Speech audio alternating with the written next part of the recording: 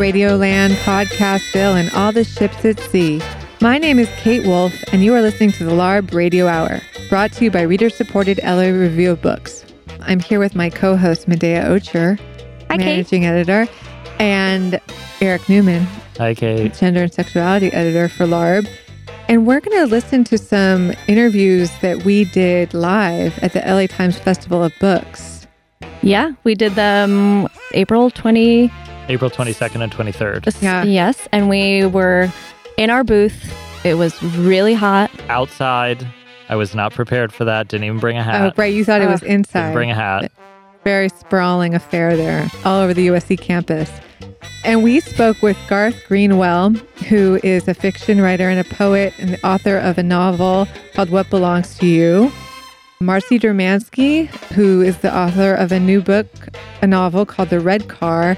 And then Dana Spiotta, who is an author of many novels, and her new book is called Innocence and Others.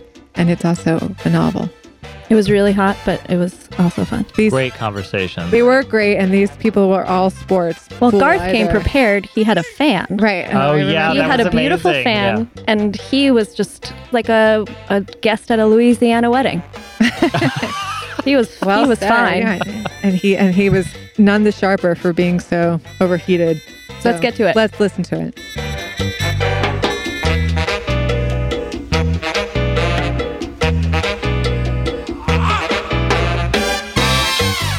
We're here live at the Los Angeles Times Festival of Books, and we are talking to Garth Greenwell. Garth Greenwell is a novelist, a poet, and a literary critic. He's the author of the novella Miko and the novel What Belongs to You, which was published by Farrar, Straus and Giroux in 2016, and was a finalist for the PEN/Faulkner Award, the James Tate Black Memorial Prize, and the LA Times Book Prize, among others. His short fiction has appeared in the Paris Review, A Public Space, Story Quarterly, and Vice, and he is based in Iowa City. Garth, thanks for being here. Oh, thanks so much for having me. So are you here promoting still, or in, with What Belongs to You? I am here with What Belongs to You. The prize ceremony was last night. Okay. And I am kind of on the tail. It's this interesting time because the book has been out now for over a year. And it's been amazing to get to travel and talk about it, but I feel ready to stop talking about it. Yeah. And it's this. I was just talking about this with another first book novelist, Idra Novi, and we were talking about, how do you do that? How do you close the door in order to turn to a new project? Because it is kind of, she was saying, it's like living next to your ex. It's like, it's like there's this sort of thing that you can't quite turn your back on. So yeah, that's an interesting question. I had not realized that would be an issue, but it kind of is. Is there something that you turn to make it more exciting, or that you realize renews your interest, or does it feel like I just want to move on? Well, it has been interesting, conversations around the paperbacks. The paperback came out in December, and it is amazing how much, and I think this is true of just any book, but how much a conversation about a book feels different in the world after the election. It is sort of every, just any kind of cultural conversation feels very different. And a book that's about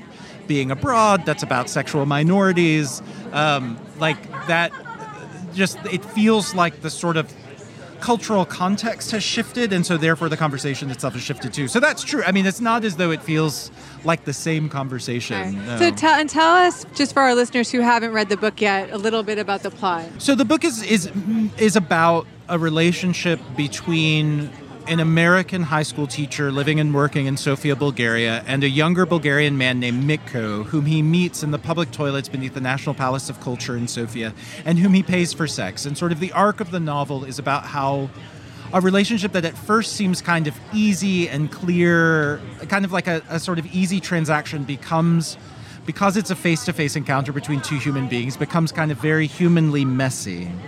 And then so that's sort of the book's in three parts, and that's the first and third part. And then the middle section is this narrative that's kind of disconnected from that, which is about the narrator's childhood growing up in Kentucky in the early 90s.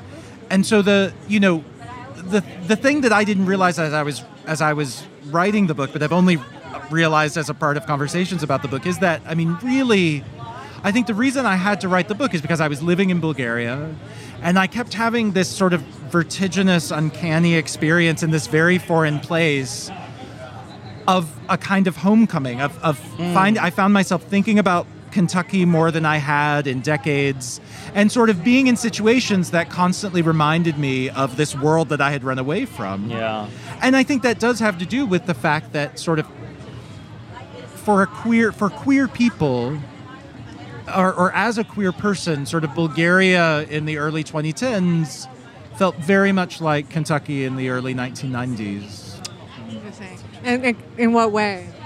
I feel like, two experiences. The first experience of this was very early in my time in Sofia when I found by accident this real place, or the bathroom suite, the National Palace of Culture, which is kind of, I would learn, Sofia's most notorious sort of gay male cruising place. And I had this really bizarre experience of sort of, above ground, I could barely speak the language. I was constantly making kind of cultural faux pas. I fundamentally didn't understand most of what was happening around me. And then I descended into this place where I was entirely fluent, because the sort of non-verbal codes, that language of cruising, was exactly the same in Bulgaria as it had been in the parks of Louisville in the early 1990s. And then the other piece was, as a high school teacher, because I was the only openly gay member of my school community. All of my students were Bulgarian, and my students who thought they might be, or who knew that they were queer, would come and talk to me. And for all of the differences between, Bulgaria in 2010 and Kentucky in the early 90s, I felt like as they were telling me their stories, they were telling me my own story.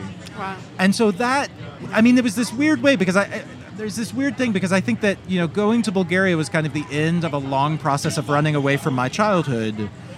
And what happened was that it was in Bulgaria where I found myself sort of forced to confront that, the very things I was trying to run away from. Wow. Well, that's always, isn't this always true with queer life, right? That there is this kind of proleptic function where you're always shuttling between a past in which you experience something and a present in which you may have got over it, right? So this is the it gets better, but there's still a part of that past that is clinging to you, right? And that is left unresolved, Absolutely. Well, and I think that's that's kind of one of the deep preoccupations of the book, is sort of thinking about ways in which, my narrator shares with me a condition of being a sort of out and proud gay man who has been steeped in the language of advocacy and activism for 2 decades, who has rejected the lessons he was taught about himself as a child, who knows that those lessons are bankrupt. Sure. And yet who will never get to be someone who was not shaped by those lessons. Exactly, yes. And so, that condition, which does seem to me kind of an interesting moment in queer subjectivity, if we can talk about it that way, of sort of being shaped by a shame you have rejected and kind of genuinely rejected. Mm-hmm. That is an interesting relationship to shame. And it's a different, shame is kind of at the heart of this book, as shame has been at the heart of much of queer literature. Sure. But, the shame that my narrator is grappling with and meditating on is not the same shame that, James Baldwin's David in Giovanni's room is feeling. David is sort of desperate to try to understand what made him gay, how he could not be gay. He's sort of forcing himself to have sex with women to not be gay. He's just desperate not to be gay. My narrator feels none of that. That has nothing to do with my narrator's sense of his own life. But he is still kind of fundamentally marked in this way that it seems to me is true, I think, of a lot of queer people in these very privileged parts of the world where conditions for queer people have improved drastically over the last couple of decades. But, if we allow this kind of, this public conversation, this life-giving and necessary conversation that has been informed by a discourse of pride, if we allow that to silence an acknowledgement of sort of this, the fact that even in these very privileged parts of the world, queer people are still fighting for their lives every day. Yeah.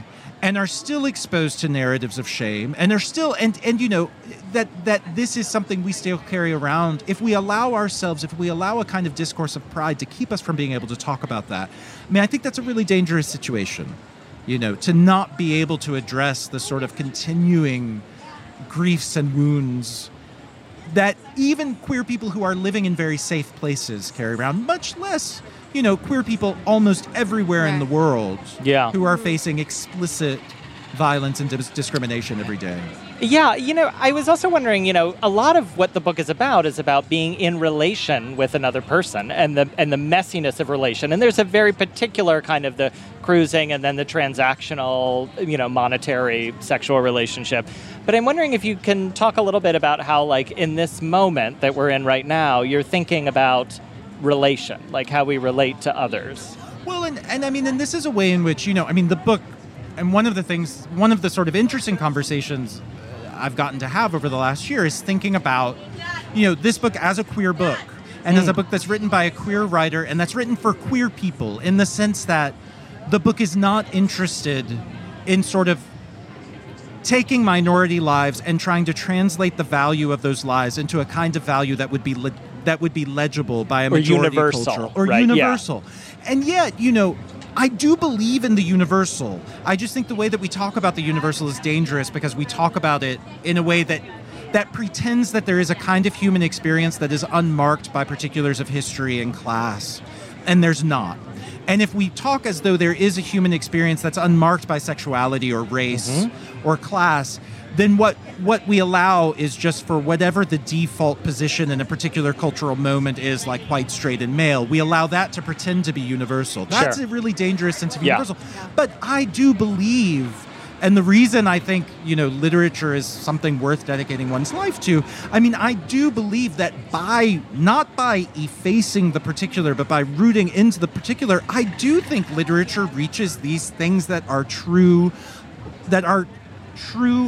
truths held in common by human beings. And one of those is, thinking about relation, the kind of central dilemma for my narrator is that very human dilemma of the fact that we are locked into our own consciousnesses and we have no access to another human being's consciousness. Sure. Which means we can never know for certain if we are in the same story with another person. And that's as true for that's true for my narrator and this man he meets cruising in a bathroom and whom he pays for sex. I think that's also true of two people who have been married for 30 years. Yeah. That you can never be sure of share. And that's, on one hand, that's sort of the wonder of the enduring and infinite mystery of another human being. Yeah. And on the other hand, that's the deep uncertainty of sort of never being sure that this story, that a kind of fundamental story of your life is a shared one, or a kind of mutually communicable one. So I think that is a universal human dilemma. That is sort of also the dilemma of these two particular queer people in a very particular sort of moment. You mentioned before we went on air that you were, for your next project, maybe going to travel back to Kentucky and stay there for a little while. Is that a part of, is traveling back, that's where you're from, that's where your family partly is now. Is traveling back a part of that investigation of the kind of unshareability of human experience, right? Because we think of family as maybe the one unit with which we can relate, right? And that, like, we have been raised in the same household, and so there is some kind of shared existence. Yeah, it's like home base. It's like home base, right? But often those people end up being completely not people that you can share. You actually share any experience with, and that reality for them is quite different, remarkably so sometimes. But is going back to Kentucky a part of sort of looking into that kind of question? I think it is. It's trying to sort of recover or recuperate, from Kentucky, sort of something usable about that past. Because as I say, I did, growing up queer in Kentucky in the early 90s was really not great. It was really an unsafe environment.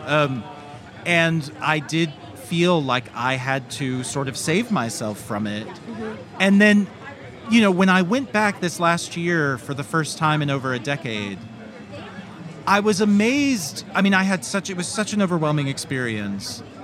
And I was not surprised by the kind of intensely painful or negative things I felt in Kentucky, but I was surprised by the intensely positive and also intensely kind of ambivalent feelings I had, and my sense of a kind of extraordinary richness in that place, and a sense that there is, because I think part of that rejection of that place was a feeling that, like, I knew it through and through.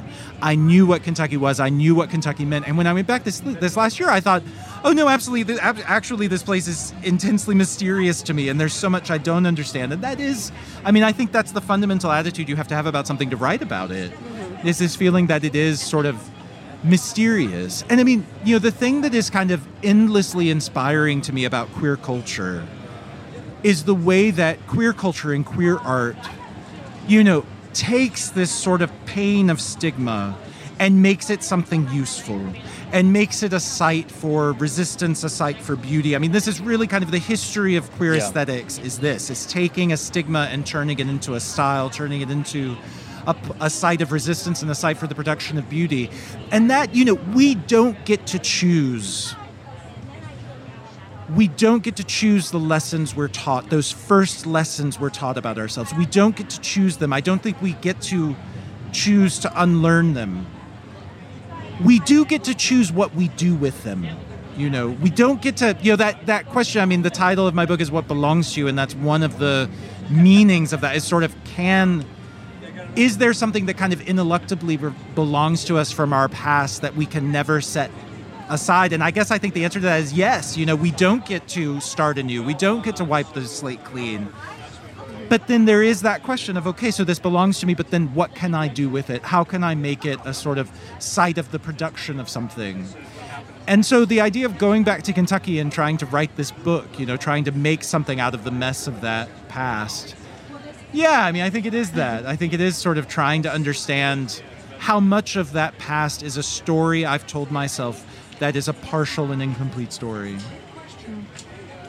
So you haven't started writing this project yet, or you were? There are notes. There are like fragmentary notes, but I have to go back and like live there, I think, to sort of understand the shape of the thing. Right. Yeah. Okay. So we'll be looking forward to maybe a couple book festivals from now having you back. Fingers crossed. Okay, we'll see. Crossed. Well, Garth Greenwell, thank you so much for talking with us today. Oh, it was a pleasure. It was Thanks wonderful. so much for having me. Garth Greenwell's book is What Belongs to You. You're listening to the LARB Radio Hour. That was Garth Greenwell, author of What Belongs to You, which is a novel that came out in 2016. Now we're going to listen to our interview with Marcy Dermansky.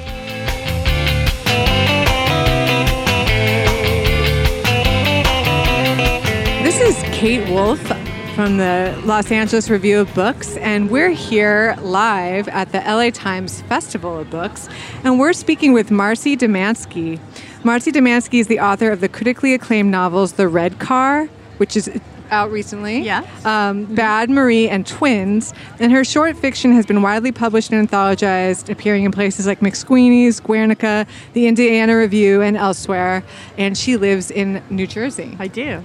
Thanks for having me. Of course, thanks for being here. Yeah. So tell us about your new book, The Red Car. My new book, The Red Car. It's a book I decided, it was inspired by one of my favorite writers, who's Haruki Murakami. And I started this out as my own personal writing exercise, where I thought, what if I tried to write a book that was like a Murakami novel, but it was set in America, and the protagonist was female, and otherwise she was an ordinary character who's actually extraordinary, and very surreal things happened to her. So it just turned out, I just wanted to see what would happen. I took a structure from his book and I started writing, and then it became very much my own book using his themes. It was really fun to do. So how long a process was it to write this novel? It was so fast. This novel only took me about 6 months to write. No way. From beginning to end, yeah. Wow, that's amazing. I had some issues I wanted to work through in this book. Okay. So yeah, it was like a really cathartic book to write. Like Amazing. I got to take somebody else's thing that was so outside of myself and then make a really, really personal document. So it was kind of interesting. What is it about Murakami's work in particular that spoke to you and sort of inspired this project? I don't know. Sometimes I feel so surprised that I love this writer so much because he mainly writes about men and characters that fall in wells and little people.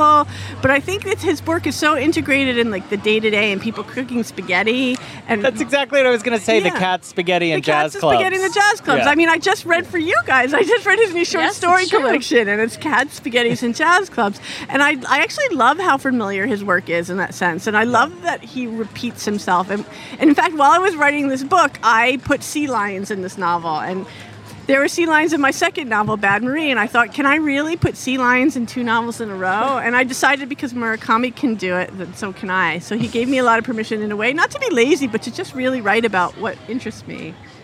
Interesting, yeah. And are you a fan of sea lions? I love sea lions. I mean, that's such a joke, but I just went to San Francisco where I used to live out of college.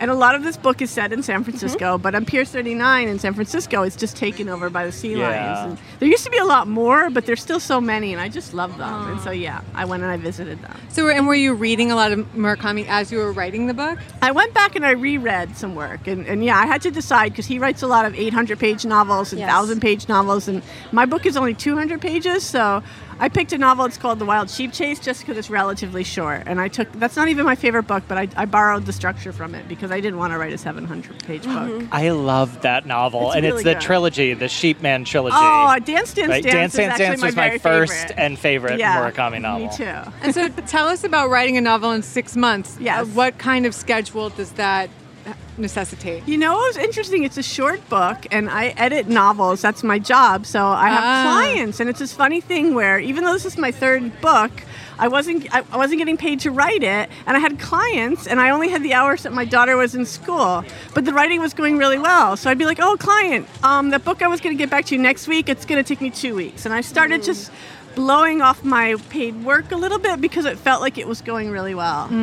But sometimes what I can write in like 2 to 3 hours is like such a productive day that I don't need to have an 8-hour writing day the way some people do. Right. So I wasn't even obsessively writing for 6 months. It was just everything that I wrote, I ended up keeping. Came out. I didn't Wow. delete That's very great. much. That's amazing. So what's the difference for you? I mean, obviously editing your own work and editing someone else's work is a different part of the brain in a way, but do you find a difference with that? It's a different part of the brain because I don't want to ever put my voice into somebody else's work. So I'm really careful. And like sometimes I'll get an idea and I'll be like, wait a second, this isn't my book. This is the writer's book. So I'm really always trying to read the brain of who I'm working with to see how they can change it that fits into their mindset. Yeah. Right. And I also just feel like that's besides teaching, which so many writers do, and I just haven't wanted to get immersed in that world. Like writing is my marketable skill, so I help people with writing, so it makes sense. That does make sense. Yeah.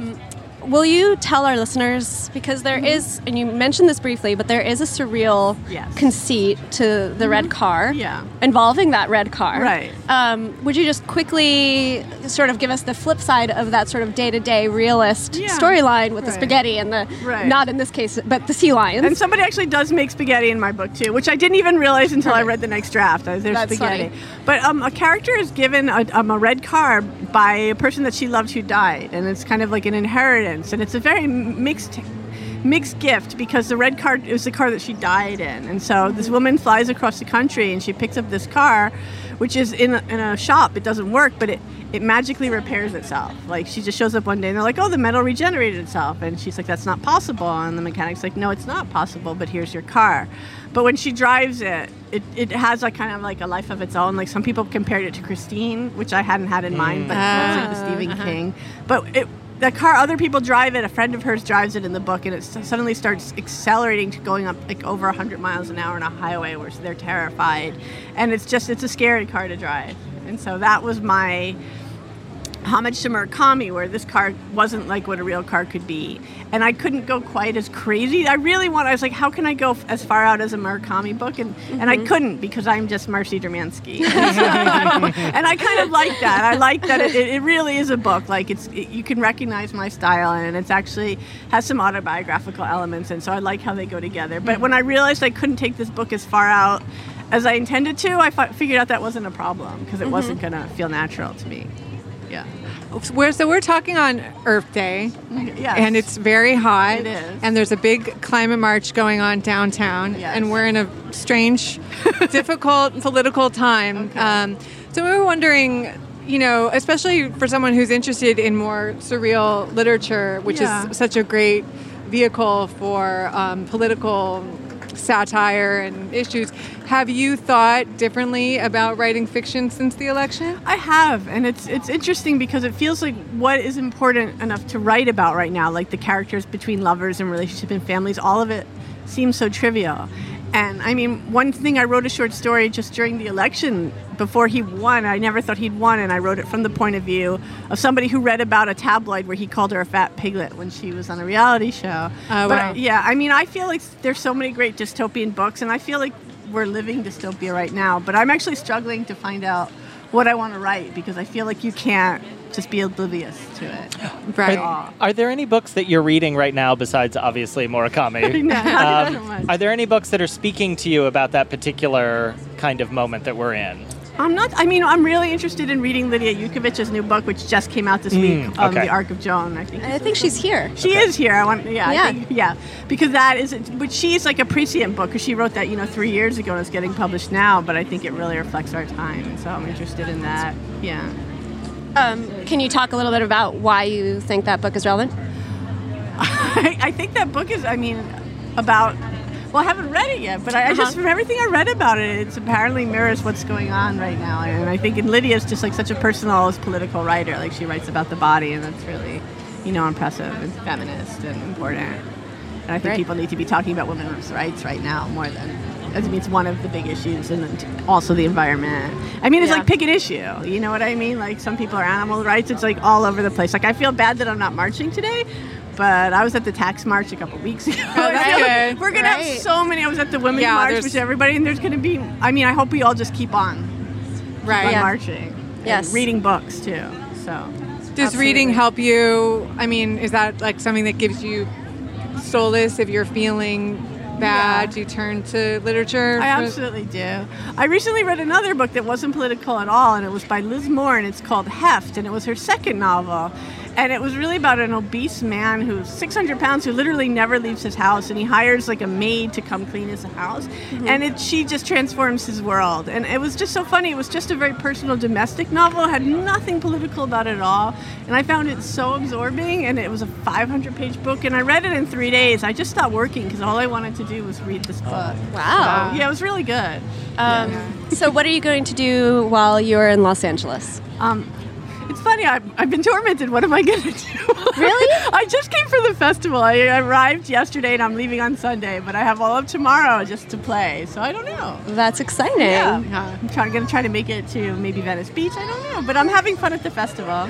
So, and what is it like for you? You write this novel in 6 months. Yeah.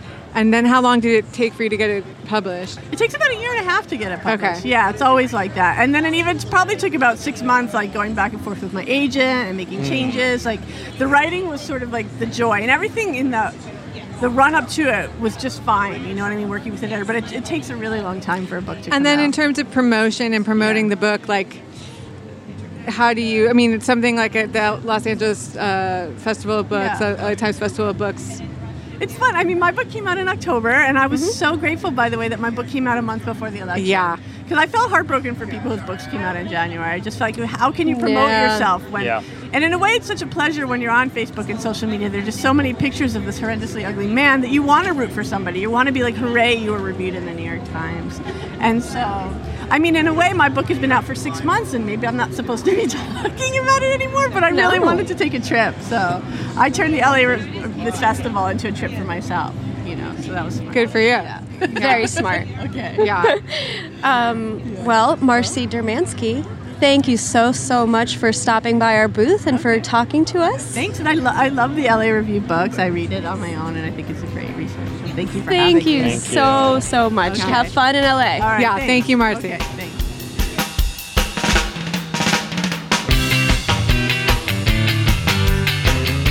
That was Marcy Dermansky, author of The Red Car, from our interview with her at the LA Times Festival of Books. Now we'll listen to our interview with Dana Spiotta, author of Innocence and Others, a novel.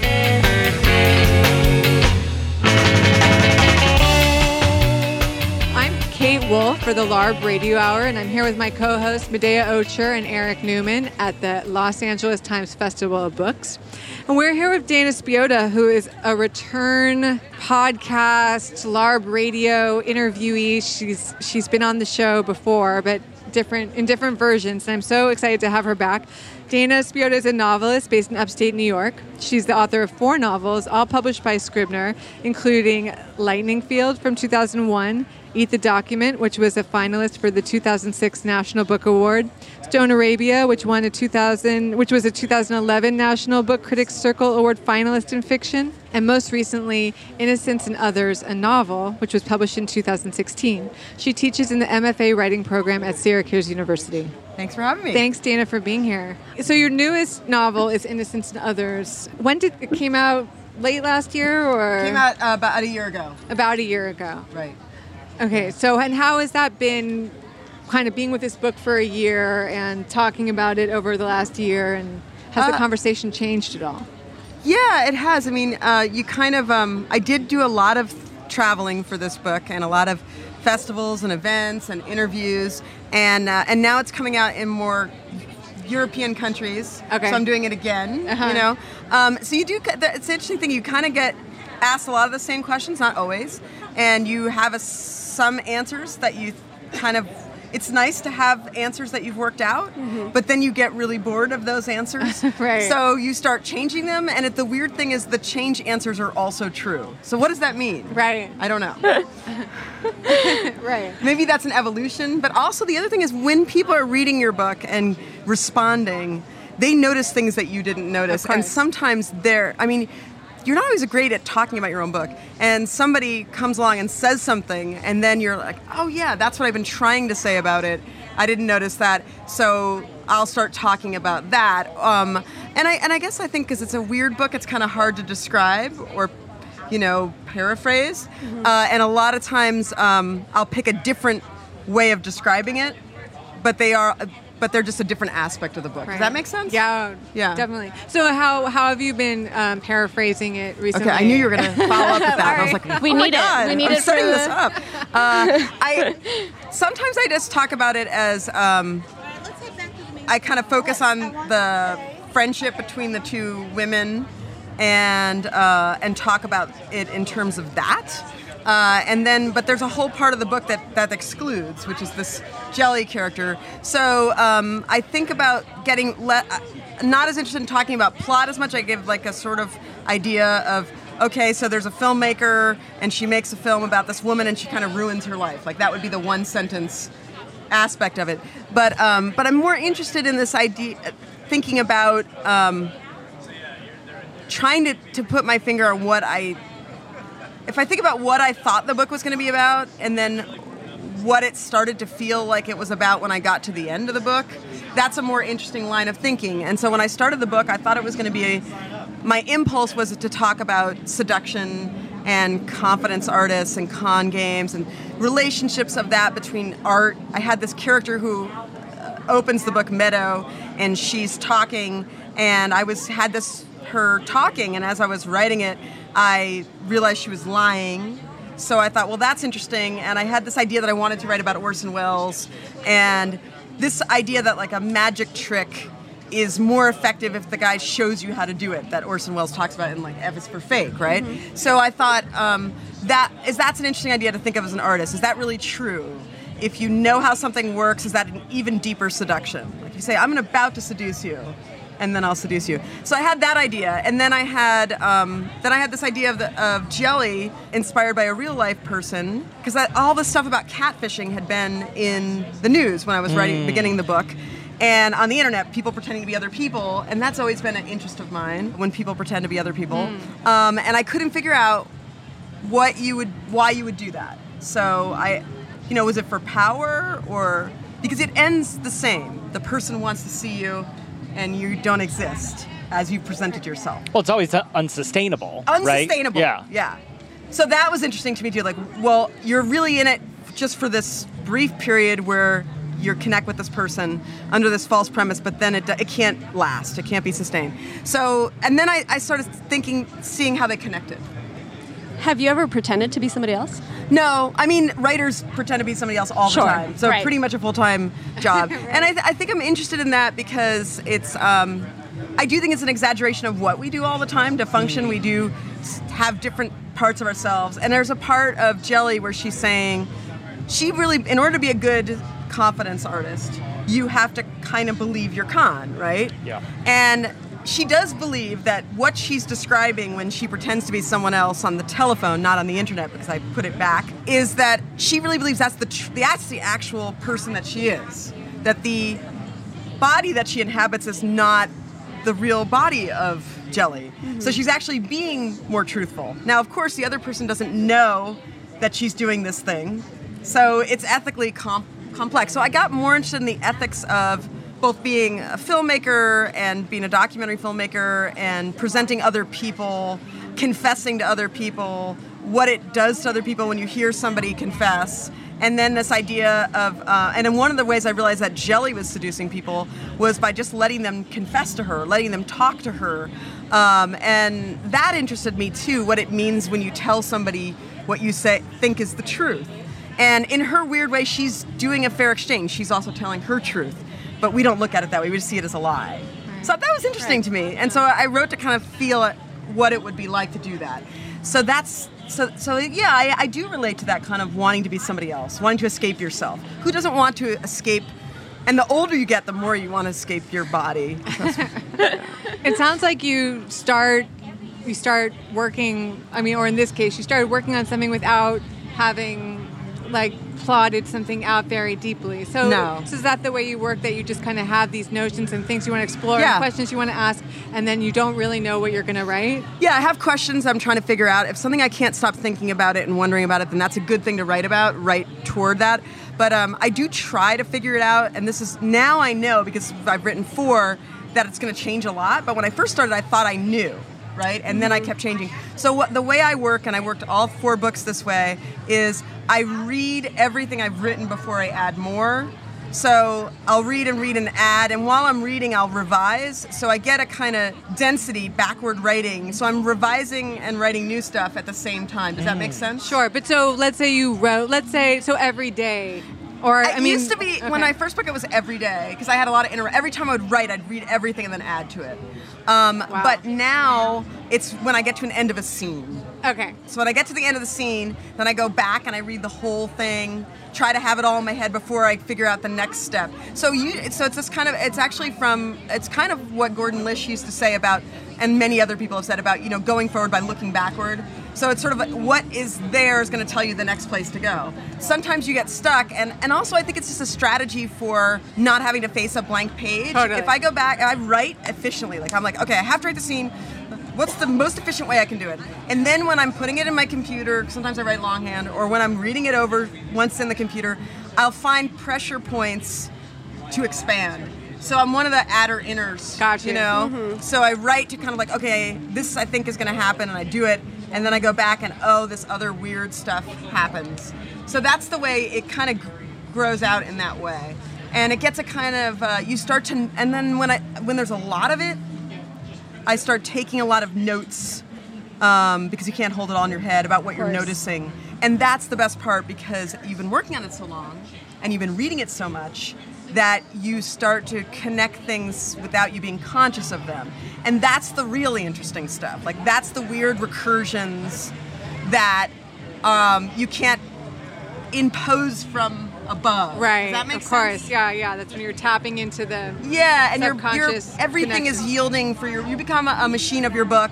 You're reading the paper. You kind of go crazy, right? You're reading the paper everyone is obsessed with the same thing I'm obsessed with, and you just keep getting ideas for your book, and then you go to sleep and you wake up in the morning and you have ideas for your book, but that to me it takes a couple years of labor to get and work to get that density of, and so by the end of the book, when I got to the last section, which is Sarah alone in her cell, everything in the book just kept coming back.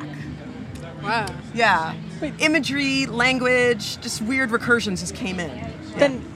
That sounds like a very intense writing process. Yeah, and this really, kind of really being immersed in what you're doing, which everyone is, but this sounds particularly intense.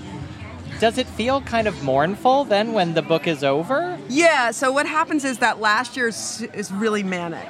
like borderline unhealthy. Sounds great. Like getting up really early and being obsessive to the point where I have to write. I have to like touch the book every day. Okay. Where even if I'm traveling or whatever, I have to just get in, even if it's just messing with one sentence. Like it's almost superstitious. Like I can't stop touching it for that last year, and I just need to power down and give everything. And then after it's done, I feel, and I feel like Superwoman when I'm doing it. It is kind of, I think it's mania. And like then I have high, a come down where I feel kind of exhausted for 3 months afterwards. Yeah. Now, do you miss being with it though? That's more what I mean. Like, do you miss afterwards being with the novel in that intimate because you feel like you have a purpose. You have a reason for the everything is. You know what you're doing. And right now, I'm in the beginning stages of a book, and I don't know what I'm doing. It's fun in a different way because you have all freedom, and the end is stressful because you have so little freedom. But you also, the momentum is so exciting, you know, and you miss being immersed. Yeah, and then the other thing too is, but I'm kind of, even after I've turned it in, even when it's in proofs, and even when it's in fourth pass, I still am editing. Oh, wow. Really changing. So at some point it needs to, and then for the paperback I'll change a couple things too.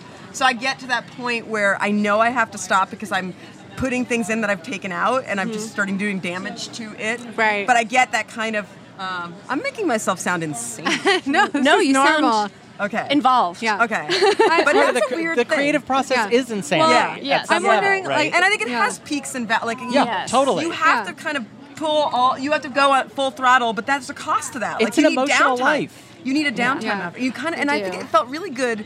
I would say this: it feels emotionally I was drained, but it felt nice to not have a book for about 6 months, where I could read, and I didn't have to read for my book, and I could just do my thing, and it's good because you're editing, you're getting copy edits, and you don't want to be like, you know, but then you start feeling kind of depressed after that, and you have to get a new book going. Yeah, I think. That makes I mean, I sense. think a lot of writers feel Yeah. that way. But I like having a little break in between until you feel like urgency again. Yeah. You know? Having written about a con man, Say it again? having written about a con man Yeah. or a con artist, Right. do you feel like you have extra insight into our current administration? Yeah, I do. I was thinking that too. What? Into our current administration? Yeah, you know, that upsets me because, I mean, among many things, I do feel that he's made lying into such an artless form that just that it's just so naked and blatant and insistent. Right. And that's not really what a confidence artist does. That's just what You a wish you were tyrant a does. better one. Right. Yeah. There's no seduction. He in lies it. like a child, Yeah, unfortunately. Yeah. But no, I think the interesting thing is the fake news aspect of it. This idea that seems interesting to me, that there's a kind of sense that you can insist on facts, right, by saying it over and over again, and you get people to the state where they're very confused about what the truth is, and as a fiction writer, I can understand the power of that as a force of chaos, right? And it's interesting in fiction. It's not so interesting in real life to have people doing that. Yeah. Right. And you've written about politics Yeah. in the past and Yeah. subversive counterculture Yeah, in the 60s. And so do you see yourself, is your new book that's brewing right now going in a political direction? Well, or? I kind of think of all my books as being pretty political. Right. Because, and I've said this before, I think this part of this cultural moment is, and part of Trump as president comes out of the technology of this moment.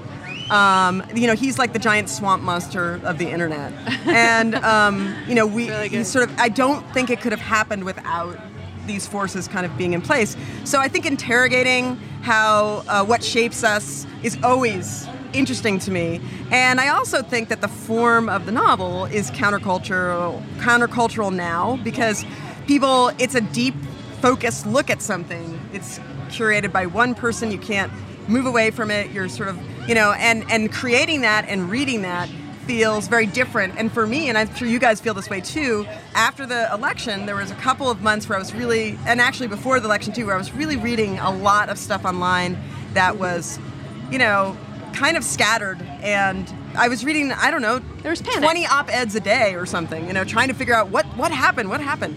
And then I started, I teach, so I was teaching classes where I had to teach books, and it felt so good to be reading a novel. Yes. Instead of reading short little tweets, and very shallow kind of horizontal stuff.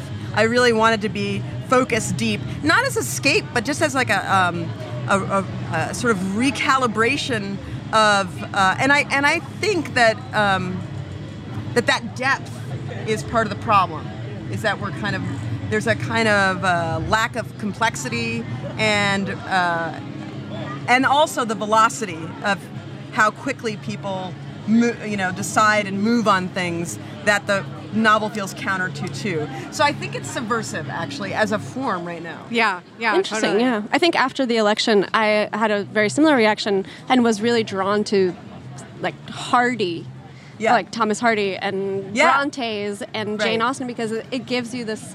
I think it's really difficult for humans to experience deep time. I mean, maybe like deep time in nature or something. But I think novels kind of allow you to do that. Yeah, right? That it feels. Somehow things begin to feel thicker or and I deeper. think calling that escapism is reductive. That's it's expansive. Actually, it's expansive, right? It's a way to expand your mind. Yeah, and it reminds you of who you are. And sometimes you feel annihilated by if you spend a lot of time reading stuff. And I don't mean to say the internet, but if you spend a lot of time reading things that somebody took 5 seconds to write, it annihilates your soul. Yes. It can. It really can. And you're like, I want to read a sentence that somebody worked hard on.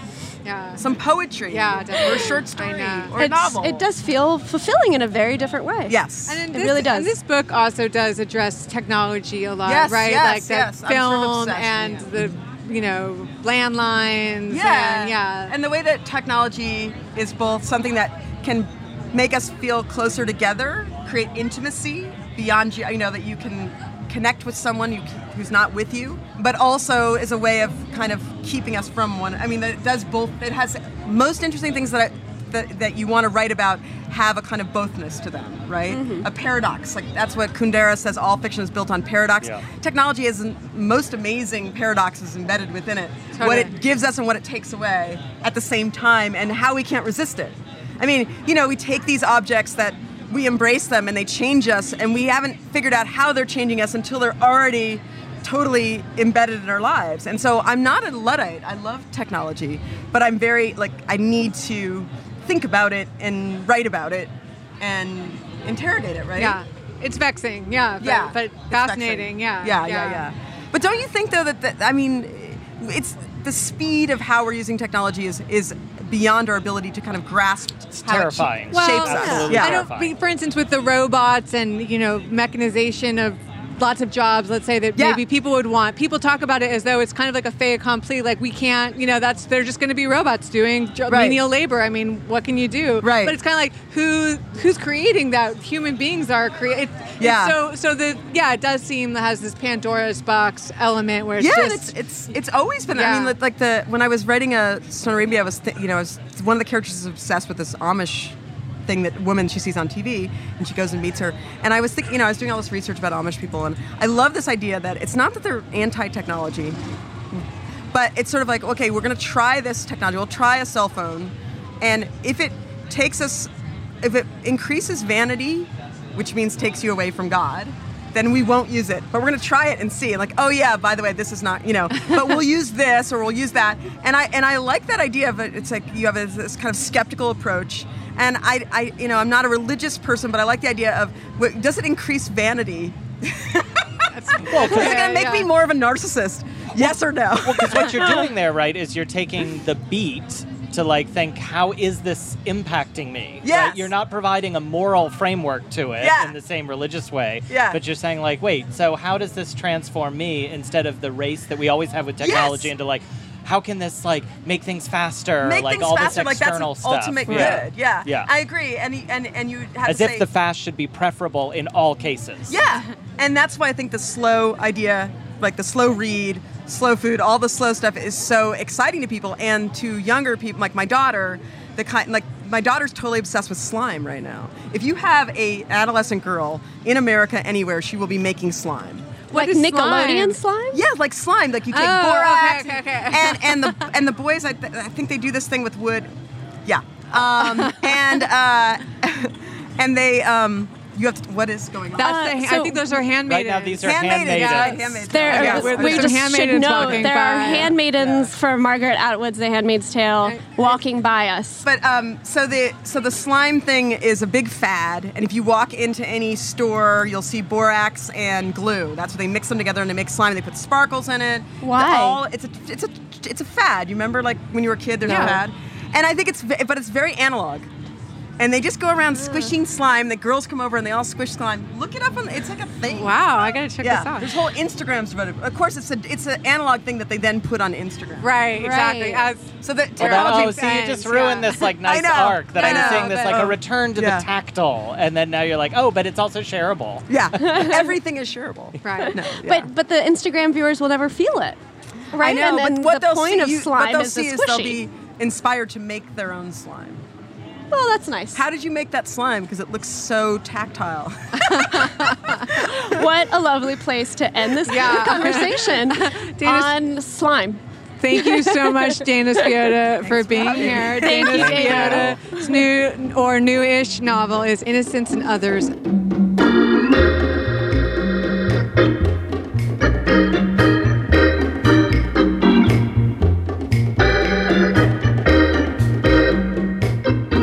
Special thanks to William Broden for his help recording all of these interviews live at the LA Times Festival of Books.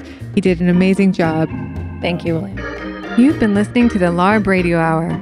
Our executive producers are Medaya Ocher and Kate Wolf. Editorial advisor is Janice Rochelle Littlejohn. Our engineer is Ernesto Orellano. Our researcher is Chloe Chapp. Production volunteer is Jake Levins. Special thanks to Alan Minsky, who is no one's moral conscience, for production assistance, and to Emerson College for their use of their beautiful studios. Tom Lutz is the editor-in-chief and publisher of the Los Angeles Review of Books.